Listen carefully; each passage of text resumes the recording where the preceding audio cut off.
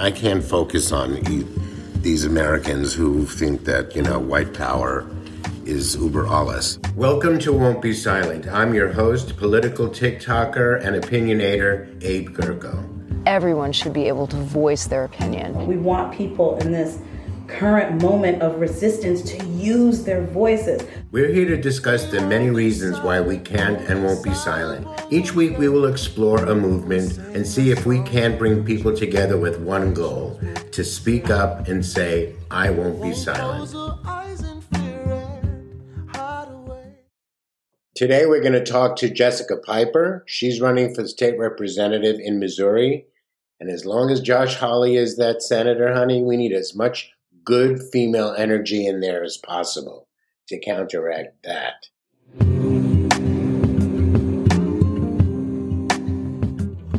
My name is Jess Piper. I'm in the northwest tip of Missouri. I live in a little town that's about 532 people. I'm a veteran teacher, and I recently resigned this year so that I can run for office as a state representative. I have 5 kids. I have one. I know. I have one. Very young. Are they all babies? Thank you. No, I have one granddaughter, in fact, and twin grandchildren on the way. We do things quick out in the country. There's always that joke that when I always say something like, I'm old enough to be your great great grandfather if I was from Alabama. Or Arkansas. What town are you in? So I'm in a little town called Hopkins, right on the Iowa border. And we have a little farm out here. We're subsistence farmers. We grow our own beef and our own vegetables, and we have chickens for eggs, that sort of thing. So just living the country life. Missouri is almost dead last in female representation in the state house. And so that's a biggie too. I'm taking a lot of flack right now for hiring all women for my team. But lots of folks, even some progressives, think that it's sexist. And I'm just like, well, 1, they're women that I know and that I trust. 2, I don't have to worry about any creepy behavior on my team. And 3, they were the best candidates for the job. They just happened to be women. I'm not moving on from this. Who said exactly what that was a progressive? Well, I had a couple progressive men push back on me and say, one said, don't you want men to vote for you? Well, of course I do, but I didn't think that having women on my campaign team would preclude men from voting for me. And another said, this can look sort of sexist. And so that's where I just pushed back on that, because we are underrepresented in politics. And if I have the ability to represent women and bring on women, why wouldn't I do that? Right. Is there any way for you to look at who voted in the last election, male versus female? I'm sure I could find that data, yeah. If I were you, I would, just for your own peace of mind, look that up, because that's who you're going to go after anyway. And anyone that doesn't vote for you because of that, honey, is a closet Republican. You know what I mean? Right. They weren't going to vote for me anyway, I'd say. Yeah, no, exactly. It should be rah, rah, sis, boom, bah. I hate everybody. Anyway. But explain your, platform, or where do you land on the spectrum of progressive versus, where are you in between the extremes? So I'm very progressive, and I think that comes from my background. I was born in the Deep South and very poor. In fact, we didn't have food several times. There was a church that would leave food either in our car or on our doorstep because we were so hungry as a child. And my dad refused to get on aid or refused to let me have free and reduced lunches. So I was often really hungry at school, which made school difficult for me, which I think made me go into teaching. And once I was into teaching, I really realized the inequities in schools. And so I started researching, because I'm a white person. I'm from white community. I didn't know what I didn't know. I started researching and finding out that the inequity is massive, not just in schools, obviously, but in every walk of our life. So I would say I'm very progressive. For the political, for the presidential candidates, I really was an Elizabeth Warren fan. I'm a fan of people paying their taxes, especially the rich folks. My great-grandpa was a miner in the Altus, Arkansas coal mines, and he organized labor in the 1930s and 40s. So that's kind of where I come from. There's a big movement right now for like rural leftist and rural progressive people to stand up and say something. And I started in activism after 2016 when a lot of people were just horrified, couldn't believe what had happened. And couldn't believe that folks that I know were saying, yeah, he's standing for us. And I'm like, you live in a trailer house and he has golden toilets. I have no idea what you're talking about. He does not stand for us. And so I started working with a group I don't know if you're familiar with called Moms Demand Action, but we work for Gun Sense. I'm a gun owner. My kids shoot deer, we eat venison. And so, but I'm also for common sense gun laws. I have kids, so my guns are locked up. We don't have handguns because of the risk of suicide. So, I'm just responsible with what we own as well. No, I think just quickly, after the Pulse shooting, I got involved with a group called Gays Against Guns, and I started the LA chapter again, which is all about gun sense as opposed to... Yeah. So it's just real important for people to know I'm not against the Second Amendment. And by the way, what would it matter if I was? It's in the Constitution, there's nothing going to happen to your Second Amendment rights. But in the state of Missouri, we have one of the most lax gun laws in the nation. And we also have, coincidentally, some of the highest rates of homicide and suicide in this state. And it's obviously a direct correlation. And every single year we fight back legislation where they want to put guns in schools, K through 12, guns in daycares, guns in churches, and guns. Recently, they tried to put guns on public transit in Missouri. And so I live under a GOP supermajority, which means they basically don't need any Democrat to show up for any vote, and everything is going to go through anyway. So we're anti-abortion in this state. There's one provider. Last year, 2020, the one provider performed 39 abortions in the state. But now they're going after abortion again, and in fact, going after contraceptive use. They're trying to ban the payment of IUDs. So lunacy. Nearly 10,000 Missourians are dead to COVID. We never had a mask mandate. 800 Missourians died of gun violence last year. All they do is give us more guns. But 39 abortions were performed, and so now they're clamping down on Planned Parenthood. Makes no sense. I couldn't do that. I couldn't live. I've always lived in very blue states. I'm in California. Yeah. I came from New York, as far as I go. You know what I mean? I have girlfriends on the East Coast, and that's what they always say. Oh, are you watching The Handmaid's Tale? And I'm like, girls, I live it. I am not watching it. Right. So what is your so I mean, I commend you for going on this journey. Do you have support? Yeah. Are you like building a team, or are you how do you promote? Are you kind of sending out flyers? You make phone calls? How does somebody do that? Well, I've been a teacher in the community for a long time. So a lot of people already know me. And my district is 4 counties, but that's only 23,000 people. So we're really small. So I already do have name recognition.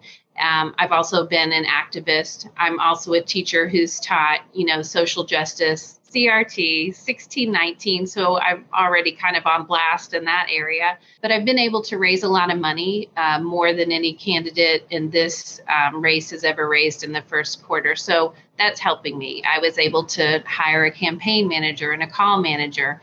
But the key was data, because there hasn't been a Democrat that has run in this district in 4 years. And before that, previously, I can't find the last Democrat elected. It had to be within the last generation when a Democrat was elected. So we don't have any data. I don't know who votes, who doesn't vote, who would vote, who may, be an independent, a progressive. We don't know. But with the money I've been able to raise from social media, from Twitter and Instagram and TikTok, I've been able to hire a data team to help me with strategizing. Good. I am saying this on my posts. I'm saying it to anyone that I get that's running for something on this thing. Number one issue for 2022 is January 6th. Yes. I don't care. Democrats are not great at messaging. That's our big claim to fame, you know? Yeah. TikTok has been a great lesson for people like me, anyway. I can speak for myself, and obviously for you if you're raising money. You know, get 59 seconds. You want to talk to your people. You got to say it in a way that it's engaging, that they come back. You know, I don't have a huge following, but I pretty big. No, it's, you know, I guess. I mean, I see people with 1 million. But I'm very much about cultivation and keeping people engaged with my laugh and my serious, because I try to combine the horror of where we are with the joke or at the expense of a Republican. Right. But the thing that, you know, you have as an opportunity is to message, to learn that. I just think that that's why we're, you know, this next election cycle, the political TikTokers are going to make hay. I really think that we're going to, you know, help put the goal is to keep us in the Senate and keep the House blue. Right. Yeah. And in small little areas like mine, it's it kind of just blows up because people are like, oh my gosh, have you seen that she says things? I think that a lot of Democrats, especially in my state, women especially, they don't want to make content. They're scared to say things because people may come after them. And I'm like, it doesn't matter if they come after you. They're not going to vote for you anyway. You might as well say what you mean. And it's a struggle for, I know I talked to a Democrat who ran here a couple cycles ago, and he said, I was told to say that I'm against abortion except in the cases of rape and incest. And I said, that's wrong. That's wrong. Do you know what Republicans really respond to? Privacy. Do you know what abortion is about?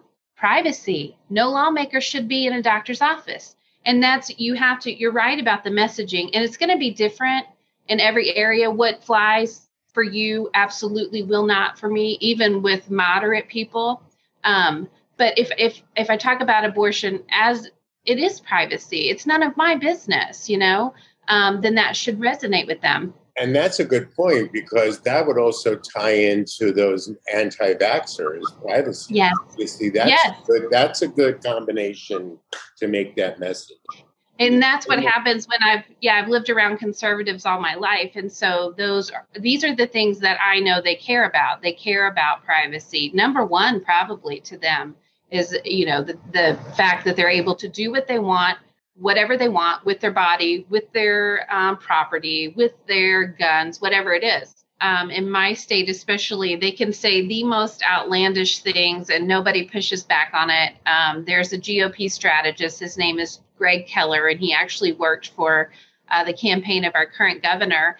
And he's infamous for a tweet that he sent out that is still up to this day. And he said he won't rest until Missouri is literally the handmaid's tale. And so I'm like, you know, that means that you want Missouri women raped and in submission, right? But they don't care. They can say these things. I tweeted out one time about my low teacher pay. So I had 16 years of experience, and I have a master's degree and a bachelor's, obviously. And I make $41,000 a year. So I said something about my pay and said, actually, after you figure in for inflation, I make less than I did 16 years ago. And a Missouri lawmaker underneath there, unprovoked, said, get a different job. Nobody owes you anything. And so that's what we're dealing with. It's mean and awful for no reason other than they can completely get away with it. And they can take pictures of guns and post them and be threatening to folks. They can do anything they want. And it's just finally where you get to the point where you're like, I can't really afford to quit my job, but by God, I'm going to quit my job because I can't stand this anymore. And the last Democrat that ran 4 years ago, he lost by 80%. But I'm like, I know. I don't think that I don't think I'm going to lose like that. And I honestly think I'm going to win because I don't sign up for anything to lose. People are like, just get on the ballot. And I'm like, no, I'm not just going to get on the ballot. I need to know that I can do something. No, I mean, again, data is going to be really important. You need to find out who in your constituents and who's voting in your voting block, what their feelings are about January 6th. You should take the temperature. You should take the temperature of how do you feel about Josh Hawley being one of the people that tried to put down, the demise of Isn't democracy. he the worst? My God. I don't even want to waste time talking about him. He needs to suffer like pain. That's all I'm saying. So January 6th out here would be tough. I know I was teaching in 7th hour. I saw what was happening. I was in between classes and it popped up and I was like, what is going on? And I looked at it and I told the kids, I said, the Proud Boys are attacking the Capitol. Like there's terrorists at the Capitol. And then I kind of went about my business and gave my lesson. It was the end of the day. And then we received an email that night telling us, unless you're a history teacher, you probably don't need to talk about this tomorrow. Do you still have that? Oh, yeah. That's a fundraiser. That's a fundraising letter for you. Yeah. It was shocking, but not in this area, though. It wasn't shocking because they don't want to talk about it because there's a lot of people walking around thinking that Trump won. Right. No, that I'm saying in terms of your fundraising, when you go beyond borders to fundraise, that's an important. Yeah. It was something. So what else? You have 5 kids. How? Yikes. I mean, what are their age groups again? The ones that I teach? No, the one the one that you own. Your children. Oh, my own children? Yeah. So my oldest is 25 and my youngest is 9. I really thought you were like in your late 30s. No, well, I'm in my 40s, but not too far off. But so my oldest son I had when I was 21. So that gives my age away right there. And then I had my next at 26, and then there was a big span of time, and I had my last at 36. So yeah, just a lot of. What does your husband do? So funny story about that. My husband was an alternative educator. He had the kids who couldn't function in regular ed, and he worked in my same district, but across the street from me.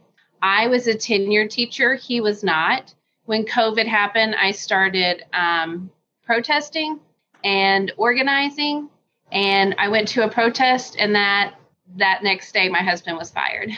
Because of who? I'd say. They really needed him. He did a great job. He had glowing, references and job reviews. So there was no reason to fire him. But it would be difficult to fire me with tenure. So, oh my Lord. Well, look, this will be any way you slice it, this is going to be an interesting time for you, right? It is. Yeah. Interesting for sure. And I'm just ready to do it because I'm so sick of it. I'm just so sick of it. And that's why I think I come across, especially in my area, for a, middle-aged, white, Southern-born, but Midwestern lady, I come across as, a smart ass, someone who should keep her mouth shut. I can't believe you say the things you do. And I'm just like, I'm sick of it. And you know what? There's a whole bunch of women that are too. And I realize because they message me, they talk to me, they say, gosh, I wish I could do it. And I'm like, you can. I'm really going to push for younger people too. I've taught high school, so I have several hundred kids in the area that have actually been in my class. But also we have a university here. And so I have, I'm hoping to get those kids as passionate and as fired up as I can. Yeah, well, the kids, to be honest, as much as I have faith in the Gen Z, they didn't ultimately blow out the numbers in 2020. So, and do you think that maybe it's because Biden wasn't their candidate? You know what? I don't want to blame it on anything other than the fact that if you cared enough about your world, you would have voted. That's true. Yeah. It's the same thing. Like people did not vote for Hillary. They voted, but they didn't vote for Hillary. You know what I mean?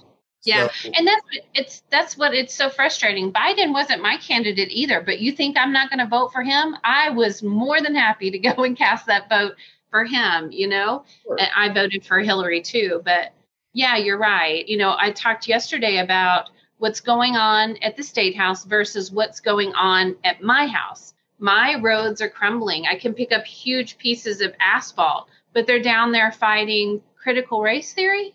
My roads are falling apart. You won't fund Medicaid. You defunded my schools. We can't go on field trips because you won't fund the bus fund. But you're doing these things that make zero sense. And so I think that's where people get apathetic and they're like, what does it matter if I vote? And by the way, in Missouri, we've done a lot of petitions and ballot initiatives and passed them, and they won't fund them. They won't do them. So we passed Medicaid expansion last year. They won't fund it. They just said no. My rep voted against Medicaid expansion because he said, well, there's counties in my district that didn't vote for it, so I'm not going to vote for it. And it's like, what do you mean? The state of Missouri passed this. We told them that we didn't want concealed carry. They didn't care. They did it anyway. We told them we didn't want right to work. They went right after we voted for that. They went and wrote bills for right to work. We told them we didn't want to be gerrymandered.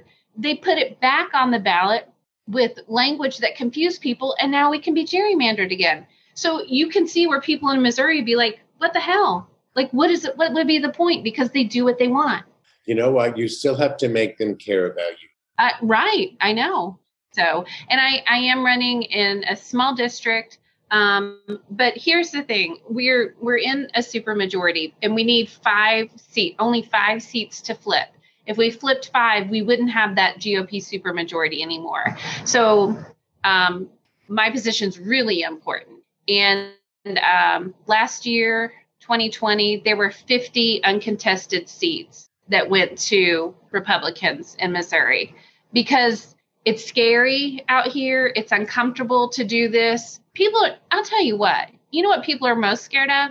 Opposition research, because we are not perfect. And I mean, I've had so many women say that. And I said, you know what? I'm a little scared of that too. But who hasn't done what I've done? Who hasn't done? I mean, I can't even think of anything awful that I've done. But I mean, I'm not an angel either. And neither are my children. Yeah, but it's scary. Yeah. You know what? That's unfortunate. I guess that's the beast that's been unleashed by this last administration. And that's our platform is education, infrastructure, because our roads are crumbling, healthcare, because they're closing rural hospitals, and then something called CAFOs, which are concentrated animal feeding operations. And so they're putting these big feedlots in rural communities, and they ruin our air. The waste leaches into our drinking water. And the Republicans really pushed to take away local control. So there was one that just came to a county, it's a couple counties over. Anyway, Republican farmers started being activists because they're like, you can't put literal cow shit in my water. Like, you can't do that. And it made them really angry. So I know that that's, an issue that independents and Republicans are mad about. Thank you, Abe. Good. Have a great day. Bye.